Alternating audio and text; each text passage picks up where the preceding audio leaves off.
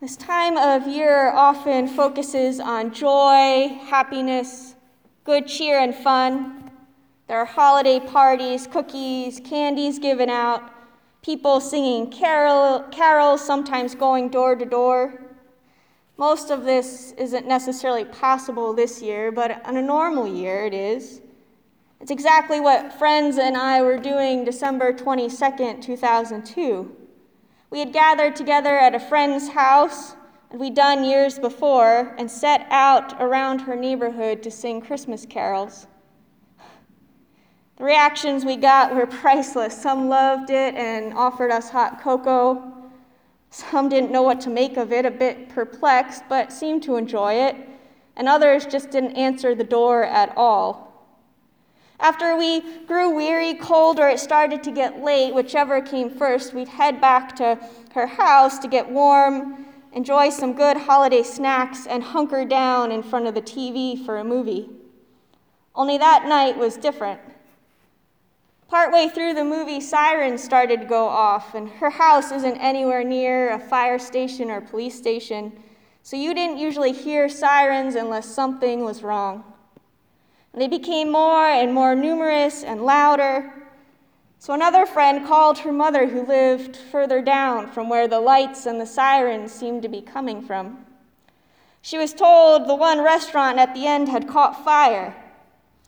A little while later, she called again and heard it wasn't the restaurant, but a car accident. No further details. By the time we left that night, we knew it was a very bad car accident, a family from out of town. No one survived the crash.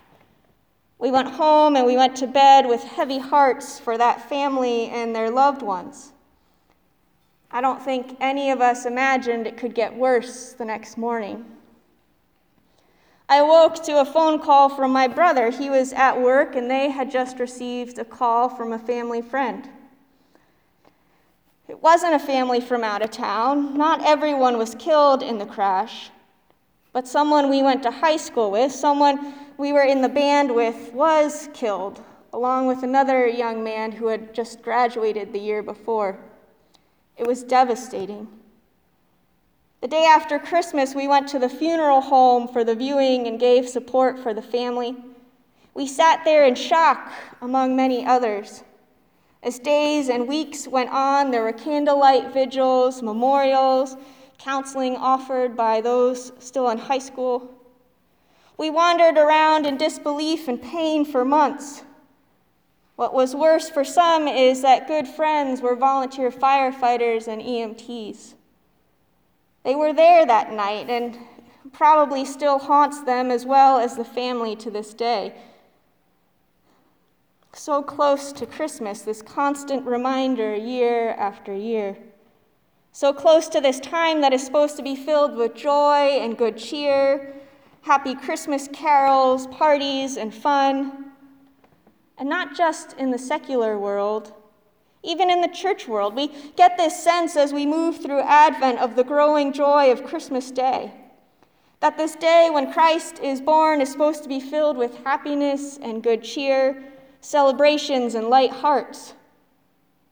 And no doubt there should be joy on Christmas Day, but real joy, not just happiness and light hearts, but joy that only comes from God through Christ. A joy that is also held in tension with pain, with heartache, with some pretty terrible things. For we often only ever focus on the beauty and peace of Christ's birth. Christmas Eve or day, we read the beautiful story in Luke about the angels and the shepherds, no room at the inn, the child born and laid in a manger. Or we hear Matthew, the wise men, seeing a star and following it to find the Christ child, those who proclaim him to be King of the Jews. They come with gifts and kneel down before him, paying homage. Yet we often skip the part where Joseph is warned in a dream to flee to Egypt, right after the wise men leave. We often skip how soon after this little one is born, this one who is God with us, that they ran into the night and became refugees seeking asylum.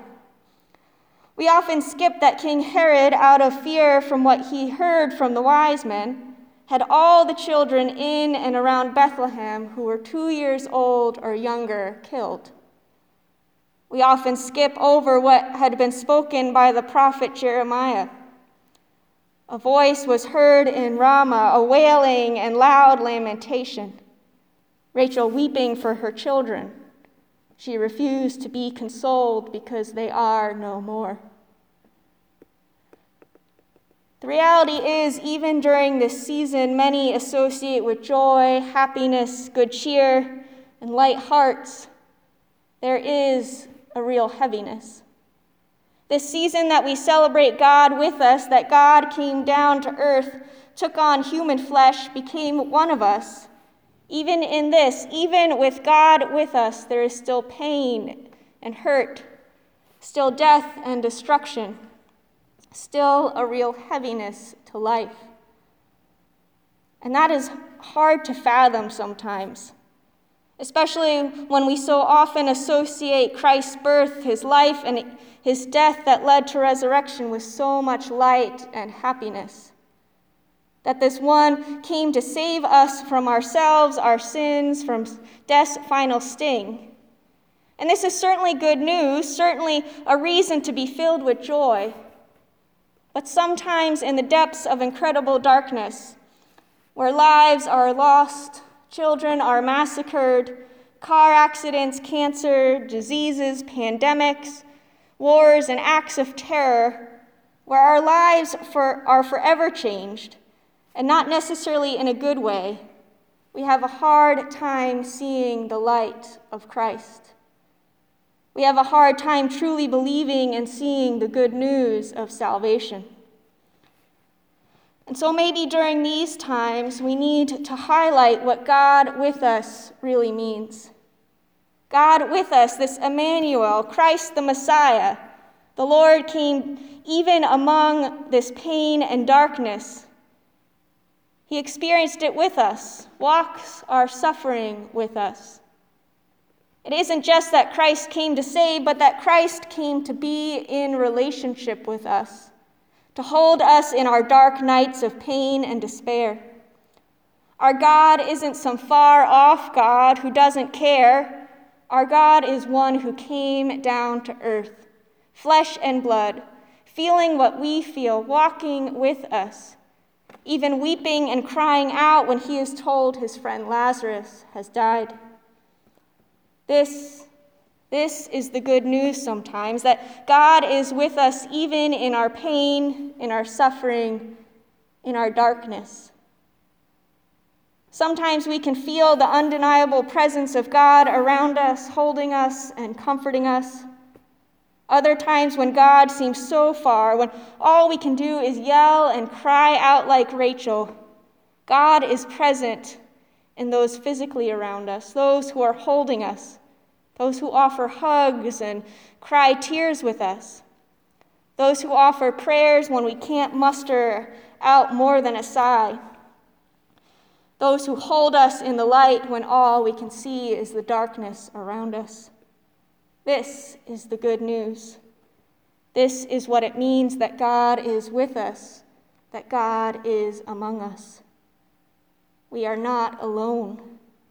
Christ has come, our Emmanuel, our God is with us, even and especially in our broken hallelujahs. God is here.